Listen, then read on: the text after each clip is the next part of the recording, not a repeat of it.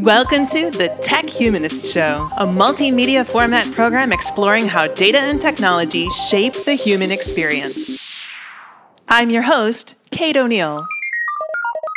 Hello, humans. Today we're talking about a problem that technology is both a major cause of and perhaps one of our best potential solutions for: climate change.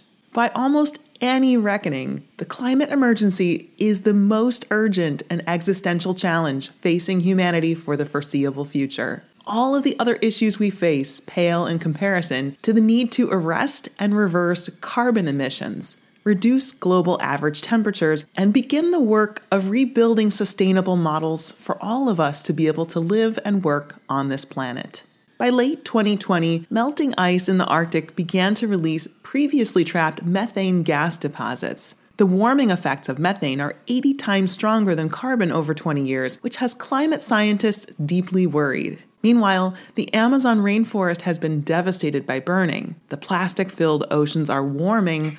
Coral reefs are dying. Experts are constantly adjusting their predictions on warming trends. And climate issues contribute to other socio-political issues as well, usually causing a big loop. Climate disasters create uninhabitable environments, leading to increased migration and refugee populations, which can overwhelm nearby areas and stoke the conditions for nationalistic and jingoistic political power grabs. This puts authoritarians and fascists into power, who usually aren't too keen on spending money to fix problems like climate change that don't affect them personally, exacerbating all of the previous problems. UK Prime Minister Boris Johnson showcased exactly this type of position before a recent UN climate conference, claiming the fall of the Roman Empire was due to uncontrolled immigration as a way of refocusing people's fear and attention away from climate change. Marine Le Pen of France went so far as to say that those without a homeland don't care about the environment. Similarly, out of touch and out of context things have been said recently by right-wing leaders in Spain, Germany, Switzerland.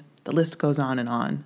Perhaps the most psychologically challenging aspect of all this is that even as we begin to tackle these issues one by one, we will continue to see worsening environmental effects for the next few decades. As David Wallace Wells writes in The Uninhabitable Earth, some amount of further warming is already baked in, thanks to the protracted processes by which the planet adapts to greenhouse gas, but all of those paths projected from the present to 2 degrees, to 3, to 4, or even 5, will be carved overwhelmingly by what we choose to do now.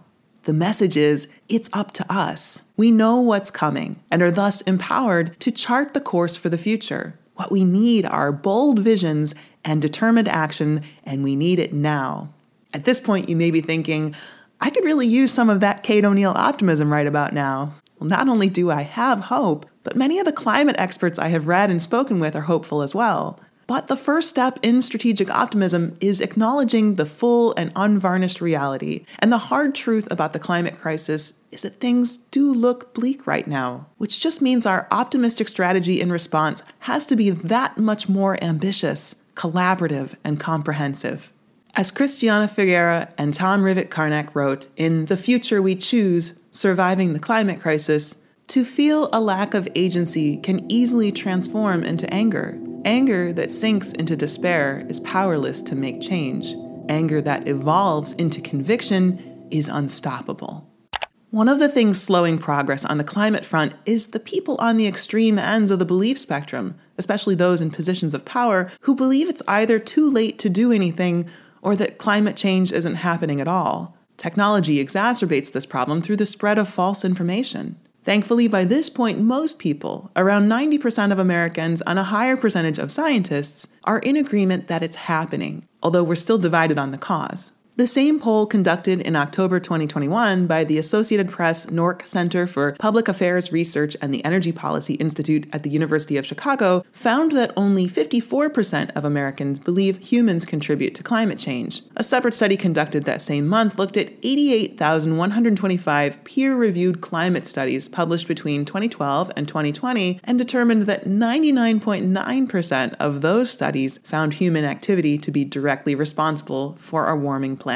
It's important, however, not to write off the people who aren't yet fully convinced. Technology, as much as it has given us near infinite access to information, is also a tremendous propagator of mis- and disinformation, which is fed to people by algorithms as immutable fact and is often indistinguishable from the truth. Sarah T. Roberts, who is associate professor at the University of California, Los Angeles, where she also serves as the co-founder of the UCLA Center for Critical Internet Inquiry, explains further. When I think about people who fall victim to conspiracy theories, what I see is a human impulse to make sense of a world that increasingly doesn't. And they're doing it in the absence of information that is way more complex and hard to parse out, and actually might point criticism at places that are very uncomfortable. They sense a wrongness about the world, but they don't have the right information or access to it, or even the ability to parse it, because we've destroyed public schools. And then the auxiliary institutions that help people, such as libraries, and that leaves them chasing their own tail through conspiracy theories instead of unpacking things like the consequences of Western imperialism or understanding human migration as economic and environmental injustice issues. You combine all that, and people, what do? They reach for the pablum of social media, which is instantaneous, always on, easy to digest, and worth about as much as, those things might be worth. I guess what I'm trying to do is draw some connections around phenomena that seem like they have come from nowhere. It would behoove us to connect those dots, both in this moment, but also draw back on history, at least the last 40 years of sort of like neoliberal policies that have eroded the public sphere in favor of private industry. What it didn't do was erode the public's desire to know, but what has popped up in that vacuum are these, really questionable information sources that really don't respond to any greater norms other than partisanship, advertising dollars, etc. And that's on a good day. The fact is, there are a number of industries and people who have a vested interest in maintaining the status quo. Not all of them engage in disinformation schemes, but some corporations and people who are interested in fighting climate change aren't willing to look at solutions that might change their business or way of life. Too much change is scary, so they look for solutions that keep things as they are. Too much of our climate change adaptation is focused on trying to maintain the status quo. We're trying to say, hey, the climate is changing. What can we do to make sure that everything stays the same in the face of climate change? And I think that's the wrong way to think about this.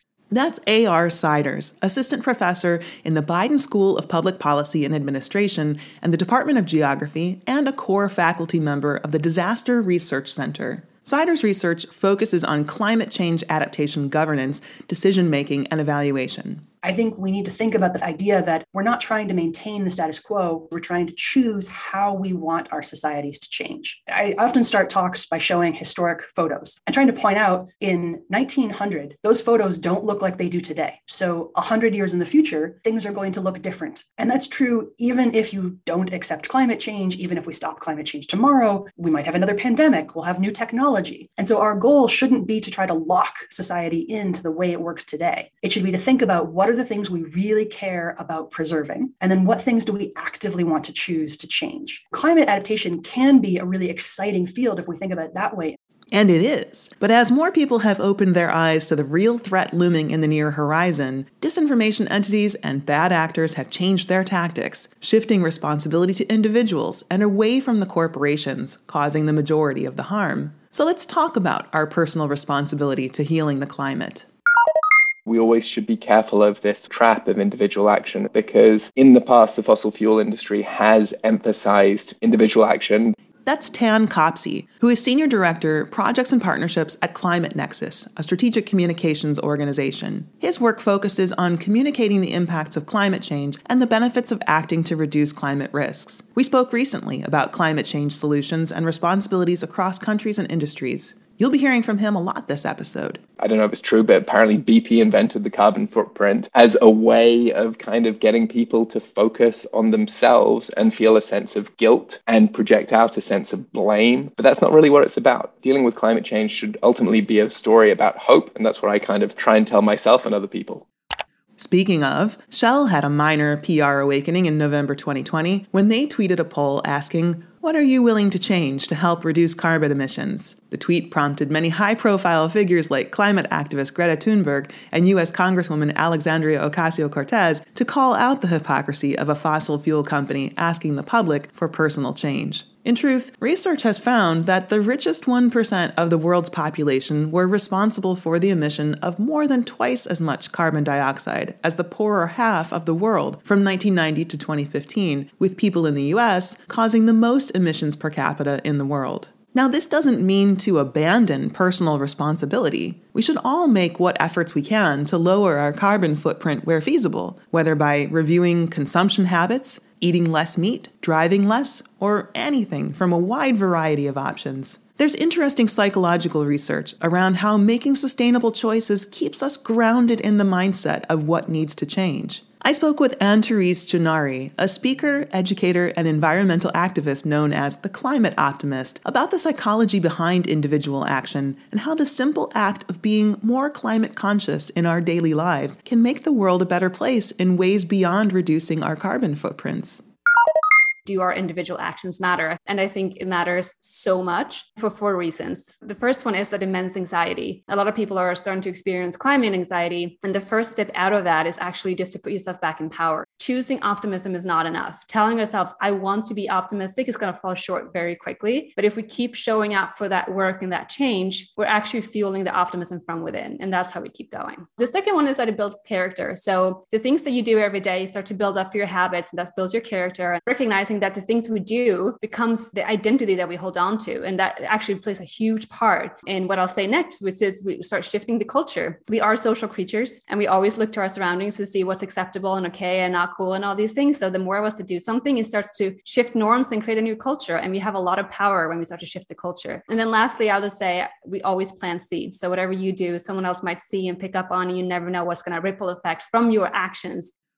No one person can make every change needed, but we can all do something. Every small action has the potential to create positive effects you'll never know. One surprising piece of information is that some of the things we're doing that we know are bad for the environment, like online delivery, may have more of a positive environmental impact than we thought. While the sheer amount of product that we order, especially non-essential items, is definitely exacerbating climate change, there are some positive takeaways. Christopher Mims, tech columnist at the Wall Street Journal and author of Arriving Today on how everything gets from the factory to our front door, explains how, especially once our transportation and delivery vehicles have been electrified, ordering online may be a significantly greener alternative to shopping in stores. The good news, you would think all of this ordering stuff online is terrible for the environment. Look, it's bad for the environment in as much as it makes us consume more. We're all over consuming on average. But it's good for the environment in that people forget hopping into a 2,000 or 3,000 pound car and driving to the grocery store or the store to get 5 to 15 pounds of goods and driving it home is horribly inefficient compared to putting the same quantity of goods on a giant box truck that can make 150 stops if you're talking about a UPS or an Amazon delivery van, or, a few dozen if you're talking about groceries. The funny thing is that delivery has potential to be way more sustainable and involve way less waste than our current system of going to stores. Like, frankly, physical retail is kind of a nightmare environmentally. That's only a small piece of the puzzle, and there are still social and economic issues involved in the direct-to-home delivery industry. More important in regards to our personal responsibility is to stay engaged in the conversation. A both-and mindset is best. Embrace our own individual responsibilities, one of which is holding companies and entities with more direct impact on the climate accountable for making infrastructural and operational change that can give individuals more freedom to make responsible choices. Tan Kopsey again. It is about political action and engagement for me, not just voting, but it's about everything that happens in between. It's about community engagement and the tangible things you feel when, there are solar panels on a rooftop or New York kind of begins to move away from gas. I mean, that's a huge thing. In a more existential sense, the news has been bad. The world is warming, and our approach to dealing with it distributes the benefits to too few people. There are definitely things you can do. And so when I talk about political pressure, I'm not just talking about political pressure for climate action. I'm talking about political pressure for climate action that benefits as many people as possible. So, if part of our responsibility is to hold our leaders to account, what changes do we need? What should we be encouraging our leaders to do? Since we're talking about political engagement, let's start with government. Tan spoke to me about government response to another global disaster, the COVID-19 pandemic, and some of the takeaways that might be applied to battling climate change as well. What's really interesting to me about the pandemic is how much money governments made available, particularly the Fed in the US, and how they just pumped that money into the economy as it exists. Now you can pump that money into the economy and change it too, and you can change it quite dramatically. And that's what we're beginning to see in Europe as they attempt to get off Russian gas. You're seeing not just the installation of heat pumps at astonishing scale, but you're also seeing real acceleration of a push towards green energy, particularly in Germany. You're also seeing some ideas being revisited. In Germany, it's changing people's minds about nuclear power, and they're keeping nukes back on. Revisiting debates we previously felt decided on is unsettling. Making the future a better place is going to require a great deal of examination and change, which can be scary. It's also something federal governments are designed not to be able to do too quickly. But that change doesn't have to work against the existing economy. It can build with it. It might be notable to people looking at this from a monetary perspective. The world's 7 most industrialized countries will lose a combined nearly $5 trillion in GDP over the next several decades if global temperatures rise by 2.6 degrees Celsius. So it behooves everyone to work on these solutions. And what are those solutions? A.R. Siders spoke to me about the 4 types of solutions to climate issues. A lot of her work involves coastal cities, so her answer uses flooding as an example, but the strategies apply to other problems as well. So the main categories are resistance. So this is things like building a flood wall, putting in dunes, anything that tries to stop the water from reaching your home. Then there's accommodation. The classic example here is elevating homes. So the water can come and the water goes, but it does less damage because you're sort of out of the way. Then there's avoidance, which is don't build there in the first place. America, we're not very good at that one. And then retreat is once you've built there, if you can't resist or accommodate, or if those have too many costs, financial or otherwise, then maybe it's time to relocate.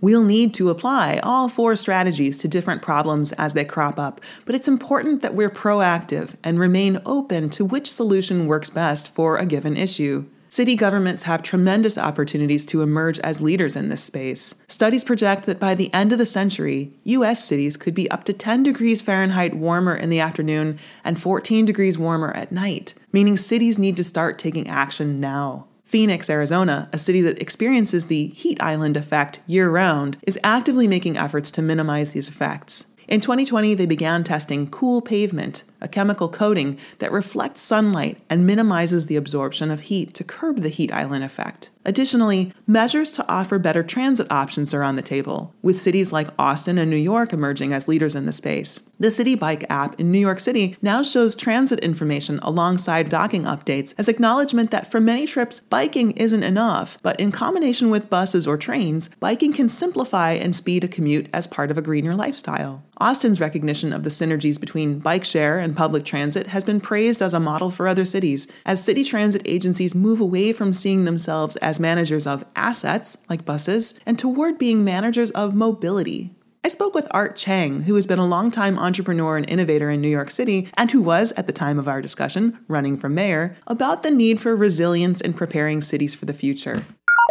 There was a digital future for New York, but also being open to this idea that seas were rising, global temperatures were going up, we were going to have more violent storms. Things like the 100-year flood line might not be drawn to anticipate the future of these rising seas and storms. So we planned deliberately and consciously for a 150-year storm. We softened the edge of the water because it creates such an absorptive buffer to rising seas and storms. We created trenches that are mostly hidden so that overflow water had a place to go. We surrounded the foundations of buildings with what we call bathtubs, which are concrete enclosures that would prevent water from going into these places where so much of the infrastructure of these buildings were. And then we located as much of the mechanicals on top of the buildings so that they would be protected from any water. Those are some of the most major things. All technologies, they're all interconnected. They're all systems. Making any of the changes suggested thus far requires collective action. And one of the ways in which we need to begin to collaborate better is simply to agree on the terms we're using and how we're measuring our progress. Some countries, like the United States, have an advantage when it comes to reporting on climate progress due to the amount of forests that naturally occur within their borders. That means the U.S. can underreport emissions by factoring in the forests as carbon sinks, while other countries that may have lower emissions, but also fewer naturally occurring forests, look worse on paper. This isn't factually wrong, but it obscures the work that's needed to be done in order to curb the damage. I asked Tan about these issues, and he elaborated on what he believes needs to be done.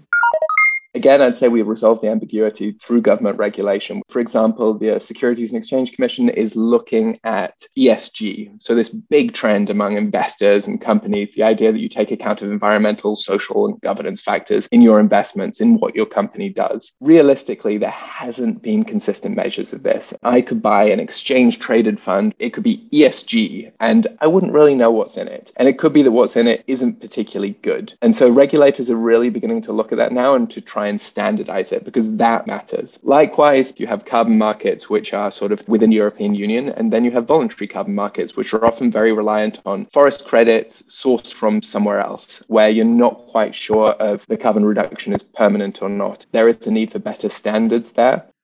To do this holistically, we will need to get creative with economic incentives, whether that involves offsets, green energy credits, or new programs at local, state, or national levels. One of the more aggressive and comprehensive plans for rethinking energy policy came from the EU in summer 2021, just as Germany and Belgium reeled from killer floods that were likely exacerbated by the climate crisis. The EU announced its Fit for 55 plans, a set of interconnected proposals which all drive toward the same goal of ensuring a fair, competitive, and green transition by 2030 and beyond. It's an approach that is systemic, recognizing the interconnectedness of a wide variety of policy areas and economic sectors: energy, transportation, buildings, land use, and forestry. And we need more programs and regulations like this. But until we have those better regulations we need, there are still things business leaders can do to make their businesses better for the environment today. So let's move away from government and talk about businesses.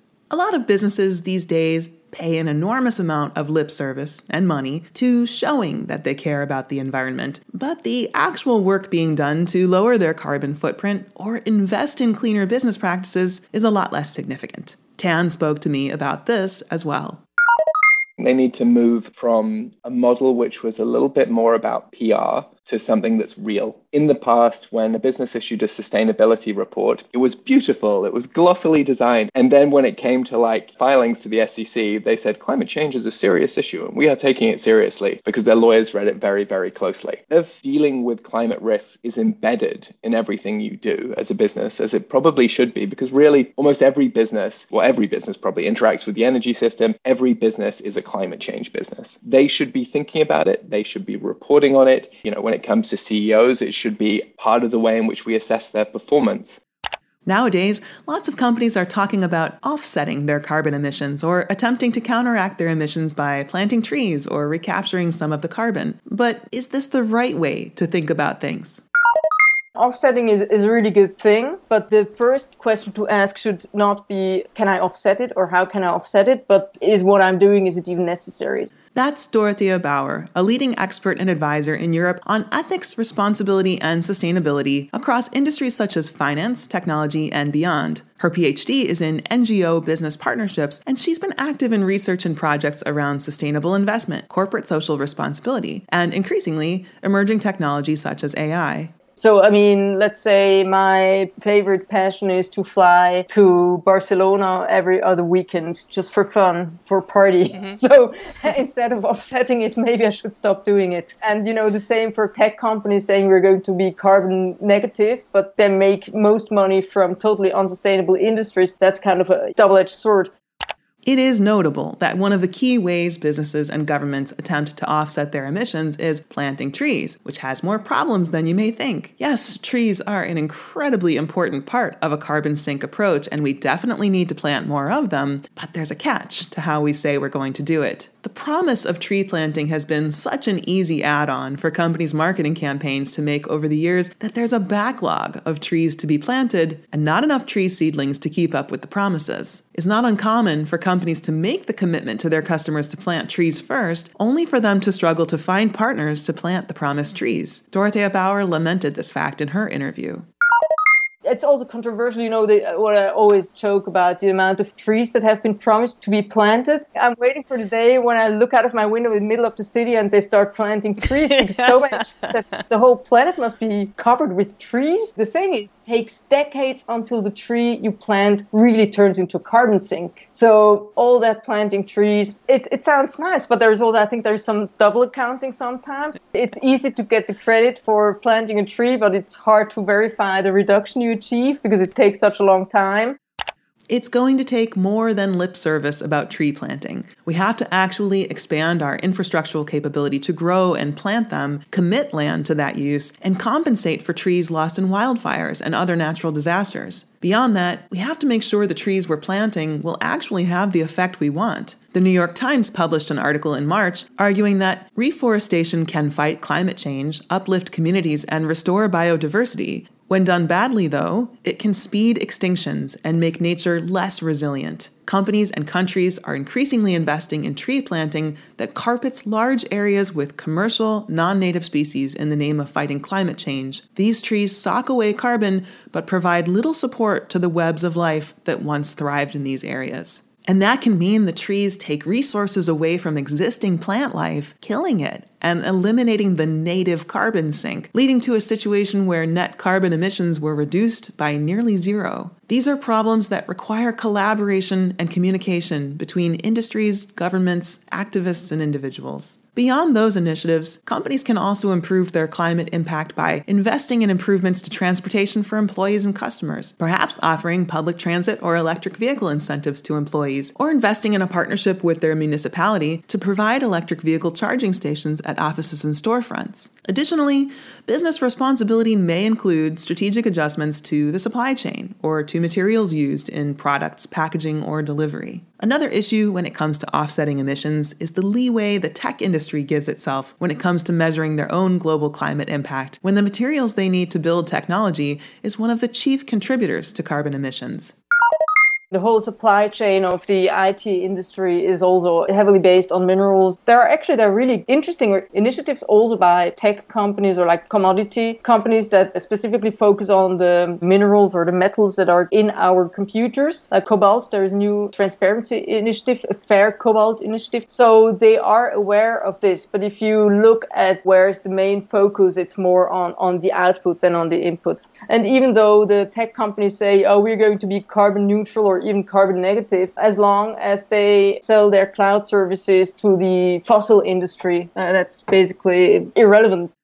Currently, AI tech is an energy glutton. Training just one machine learning algorithm can produce CO2 emissions that are 5 times more than the lifetime emissions of a car. But there is still hope for AI as a tool to help with climate change, namely using it to learn how to more efficiently run energy grids and predict energy usage, especially as energy grids become more complicated with combined use of solar, wind, and water power in addition to traditional fossil fuels. AI can also make the global supply chain more efficient, reducing emissions and speeding up the process of developing new, cleaner materials. One small-scale use case is TrashBot, which sorts waste materials into categories using sensors and cameras, eliminating the need for people to try to sort out their own recyclables. What's clear from every emerging report is that net zero emissions are no longer enough. We need governments and companies and every entity possible to commit to net negative emissions. Cities need ambitious plans for incentivizing buildings that sequester carbon. Companies need logistics overhauls to ensure their supply chains are as compliant as possible and then some. TAN again. What's interesting is when they talk about net zero, particularly companies, but also a lot of governments, they talk about net zero by 2050. What is that? That's 28 years. 28 years is still a long time away. And if you're a government, the current president won't be president, certainly in 2050. If you're a company CEO, you may not be CEO next quarter, let alone in 28 years. And so we have to have nearer term targets. You want to be net zero by 2050? Tell me how you're going to get there. Tell me what you're going to do by 2030. Tell me what you're going to do by next quarter. One of the things that encourages me is things like changes in financial regulation, which sounds arcane and slightly off topic, but it's not. It's about what companies report when and how investors hold those companies to account for nearer term action, because that's how we get there. One of the reasons that corporations do so little to minimize their carbon footprint is that they don't accurately measure their own carbon emissions. Using AI to track emissions can show problem areas and what can be done to address those issues. Abhishek Gupta, machine learning engineer and founder of the Montreal AI Ethics Institute and board member of Microsoft's CSE Responsible AI Board, spoke to me about an initiative he's working on to help ease this burden by making it easier for developers to track the effect they're having on the environment by incorporating data collection into their existing workflow. One of the projects that we're working on is to help developers assess the environmental impacts of the work that they do. Not to say that there aren't initiatives already, there are. The problem with a lot of these are they ignore the developer's workflow. So the problem then is, if you're asking me to go to an external website and put in all of this information, chances are I might do it the first couple of times, but I start to drop the ball later on. But if you were to integrate this in a manner that's something similar to MLflow, now that's something that's a little bit more natural to the developer workflow, to the data science workflow. If you were to integrate the environmental impacts in a manner that follows this precedent that's set by something like MLflow, there is a lot higher of a possibility for people taking you up on that and subsequently reporting those outcomes back to you rather than me having to go to an external website, fill out a form, take that PDF report or whatever. That's just too much effort. So that's really what we're trying to do, is to make it easy for you to do the right thing. And Abhishek isn't the only one who sees potential in AI. Dorothea Bauer also spoke to me about her belief in AI, although she sees us using it for a different purpose. AI has huge potential to cause good. For example, the whole problem of pattern recognition in machine learning, where you feel like when it's applied to humans, it is full of biases and it kind of confuses correlation and causation, and it is violating privacy, etc. There are a lot of issues that you don't have when you use the same kind of technology in a natural science context, where you just observe patterns of oceans and clouds and whatever, or when you try to control the extinction of species. I mean, animals don't have a need for or a right to privacy. So, why not use AI in contexts where it really, doesn't violate anyone's moral rights and where you at the same time resolve a real problem? Turning AI and algorithms away from people and towards nature is a wise decision in many respects. A lot of our efforts to curb the effects of climate change thus far have overlooked the same people that are overlooked in our data, and in almost every measurable respect, negative impacts of the climate crisis are felt most by marginalized populations and poorer communities. I think that when it comes to climate tech, you need to think about who it's supposed to benefit. There's more than 7 billion people on Earth. It can't just be for the US market. It has to be for everyone. The best futures for the most people really comes into play here. Communities of color are often more at risk from air pollution due to decades of redlining forcing them into more dangerous areas. Seniors, people with disabilities, and people with chronic illnesses may have a harder time surviving extreme heat or quickly evacuating from natural disasters. Subsidized housing is often located in a floodplain, causing mold, and frequently lacks adequate insulation or air conditioning. People with a low income may also be hard-pressed to afford insurance or be able to come back from an extreme loss after catastrophe strikes. Some indigenous communities have already lost their homelands to rising sea levels and drought. Speaking of, indigenous communities often have traditional approaches, empowered by millennia of historical experience, to living gently on the planet, and a mindset for cooperating with nature that are well worth learning. Seeking leadership on climate issues from indigenous people should be a priority. An article published by Mongabay on December 21, 2021, gives an example of an initiative in Mexico that is using the knowledge of indigenous communities and is working. Essentially, the Ejido Verde company grants interest-free loans to local communities to plant and tend pine trees for the tapping of resin, a multi-billion-dollar global industry. Younger generations are eager to participate, and fewer people feel the need to migrate away from their homes. According to a paper by the Royal Botanic Gardens of Kew, the only way that recovery can work is if it is based on sound science, supported by fair governance, incentivized by long-term funding mechanisms, and guided by indigenous knowledge and local communities. Speaking of long-term funding mechanisms, let's talk about another group of leaders who have the potential to make a drastic positive impact today: private investors. Activist investors may seem unwelcome, but when they're making priorities known on behalf of humanity, they're ultimately doing us all a service. These people have the ability to help shape company and government policy by letting their dollars speak for us, by investing in solutions and burgeoning industries that we drastically need. That's been happening, such as when the shareholders of both ExxonMobil and Chevron sent strong messages about getting serious with respect to climate responsibility. In Europe, shareholder votes and a Dutch court ordered Royal Dutch Shell to cut its emissions faster than they'd already been planning. And social and financial pressure is a good way to nudge executives in the right direction, especially leaders who don't make climate-friendly decisions out of fear of pushback from their boards and investors. Investors increasingly should be thinking about the companies they invest in on the basis of their climate performance. And that isn't just, they reduced some greenhouse gas emissions, because, you look at a lot of tech companies. A lot of tech companies have reduced greenhouse gas emissions, but really they have to do more than that. For businesses in other sectors, it may not be that simple. Certainly, there are harder to abate sectors. And so it could be that you are the CEO of a steel company and your emissions are still gigantic, but the change you can make by introducing, say, hydrogen and getting rid of coal, or introducing renewable energy plus hydrogen to the way in which you do steel, is transformative for the global economy and transformative for the climate system. And in a way, investing in that steel company is more climate friendly than investing in a tech company. Despite everything I've talked about today, it's important for all of us to remain optimistic. I asked Anne-Therese Gennari why optimism is important, and her answer didn't disappoint. Optimism for scientific reasons is actually very important. If you look to neuroscience, we need optimism to believe something better is possible, and then find the motivation and the courage to take action right now to get us closer to that goal. And I think there is a huge difference between optimism and toxic positivity. And I think a lot of people who don't agree with optimism associate it with always trying to be happy, thinking good thoughts, and hoping things will turn out to the better. And that's why I love to come back to this understanding that awareness hurts, and that's okay. Because when we tell ourselves that not everything is beautiful and sometimes things will be painful, we can actually handle that. We can take that. But from that place of awareness, we can start to grow a seed of hope and tell ourselves, well, what if we did take action and this happened? What if we can create a more beautiful world in the future? And so we can paint a picture that's all doomsday, or we can paint one that's beautiful. So which one do we want to start working towards? And if you find yourself saying, I really want to be optimistic, but it's too hard, there's just so much bad news out there, don't fret. You aren't alone. You might even say that's a quite human response.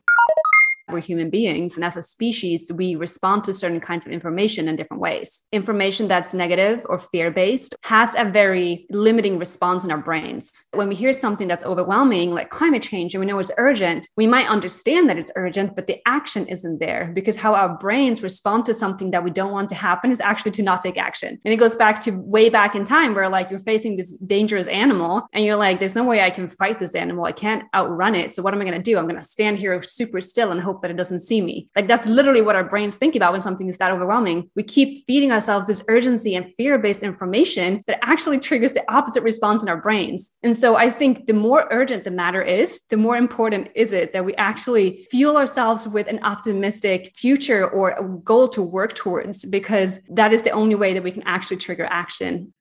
So let's fuel our minds with an optimistic future to work towards. Despite all the bad news you've heard, even on this episode, there are a lot of hopeful developments happening. The most recent UN climate conference, COP26, established the Glasgow Climate Pact, which recognizes that the situation is at an emergency level, asking countries to accelerate their plans by calling for provable action by next year. Policy changes, government regulations, and people becoming motivated are all on the rise. Caleb Gardner, who was lead digital strategist for President Obama's political advocacy group, OFA, and is now founding partner of 18 Coffees, a strategy firm working at the intersection of digital innovation, social change, and the future of work, spoke to me about what he's most optimistic about, which is right in line with this show's values. I'm probably most optimistic about technology's ability to help us tackle global problems like climate change. I'm actually pretty bullish on technology's ability to solve and innovate around the reduction of carbon in our atmosphere, electric vehicles, electric grid. And what's great is a lot of that's already being driven by a lot of the private sector around the world. So it's not as dependent on government as we think that it is. So let's talk about some of the emerging technologies that show a lot of promise in mitigating the effects of climate change, and that might make sense to invest in if you have the means to do so. A team of UCLA scientists led by Aswath Raman has developed a thin mirror-like film that reflects heat to outer space through radiative cooling and can lower the temperatures of objects it's applied to by more than 10 degrees. The idea comes from generations of knowledge from people living in desert climates who learned to cool water by letting the heat radiate out of it overnight. If this film were added to paint and or applied to pipes and refrigeration units, it could help cool buildings and make refrigeration systems more efficient, reducing the need for air conditioning, which accounts for as much as 70% of residential energy demand in the United States and Middle East. One of the strongest selling points of innovation like this film is that it doesn't need electricity. It only needs a clear day to do its job. Another innovation in reflecting energy back into space comes in the form of cloud brightening, a technique where salt drops are sprayed into the sky so that clouds reflect more radiation, allowing us to refreeze the polar ice caps. Then there's the new trend of green roofs, in particular, the California Academy of Sciences Living Roof, which spans 2.5 acres and runs 6 inches deep with an estimated 1.7 million plants, collecting 100% of stormwater runoff and offering insulation to the building below. The whole endeavor is brilliantly hopeful and strategic. A massive green roof is completely on brand for a science museum, but that doesn't mean other buildings and businesses wouldn't benefit from them as well. The National Park Service even estimates that over a 40-year building lifespan, a green roof can save a typical structure about $200,000, nearly 2/3 of which would come from reduced energy costs. Other building technologies move beyond solar panels and green roofs, with automated building management systems detecting usage patterns of lighting, heating, and air conditioning. There have also been innovations in window insulation, trapping heat during the winter and blocking it out in the summer. Green cement can be heated to lower temperatures and cut emissions by 1/3 compared to regular cement. There are new hydrogen-powered ships whose emissions are water. Electric planes have been developed for short-distance flights. Large floating solar power installations have the potential to generate terawatts of energy on a global scale, and when built near hydropower, can generate electricity even in the dark. Lithium batteries continue to get smaller and more efficient and can be charged faster and more often than other batteries, making electric vehicles cheaper. And speaking of electric vehicles, they can help with our energy storage problems, with owners buying electricity at night to charge their cars and selling it to the grid when demand is high and cars are unused during the day. Feeding cows seaweed and replacing beef with insects such as mealworms can drastically reduce methane emissions. Scientists in Argentina are working on backpacks for cows that collect their methane, which have shown to collect enough methane from a single cow every day to fuel a refrigerator for 24 hours. To help curb other types of emissions, carbon capture and storage technologies like NZT allow us to capture CO2 in offshore storage sites several kilometers below the North Sea. But it's not just about new technologies or technologies that only work for the richest people. Here's Tan again to elaborate on this idea. This is a really tricky moment. This is a really bad time to be inefficiently using the resources we have. As we think about climate tech, think about optimizing mobility as well as copying the existing model. There's a lot of existing tech out there that would make people's lives better. Very simple irrigation systems. And so we shouldn't just think about this in terms of big, new, exciting things. We should think about it in terms of deploying existing things.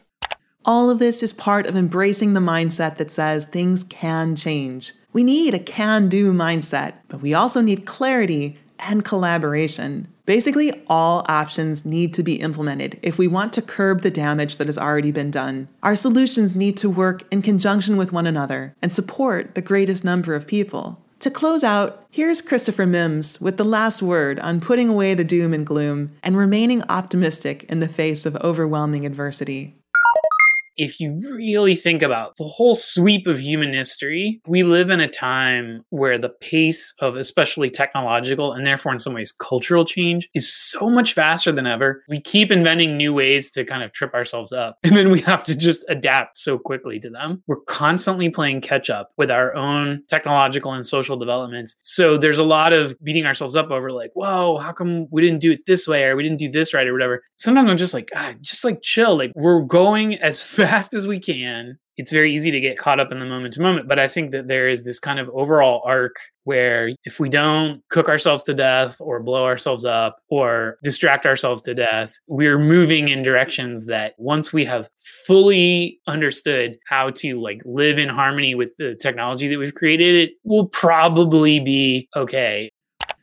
Thanks for joining me on the Tech Humanist Show today. I hope you've learned something, and at the very least, that you're going into the future with more hope than you had before. Thank you for listening to the Tech Humanist Show. This episode was produced and edited by Chloe Sky, with research by Ashley Robinson and Aaron Daughtry and Interrobang, and with input from Jupiter F. Stone and Elizabeth Marshall. You can find more information about the show's guests and links to their projects at thetechhumanist.com, where you can also find more episodes, or you can subscribe at iTunes or wherever you get your podcasts. Special thanks to all of our guests for lending their voices and ideas to help make the future a brighter place. I'm Kate O'Neill, and you've been listening to the Tech Humanist Show from KO Insights.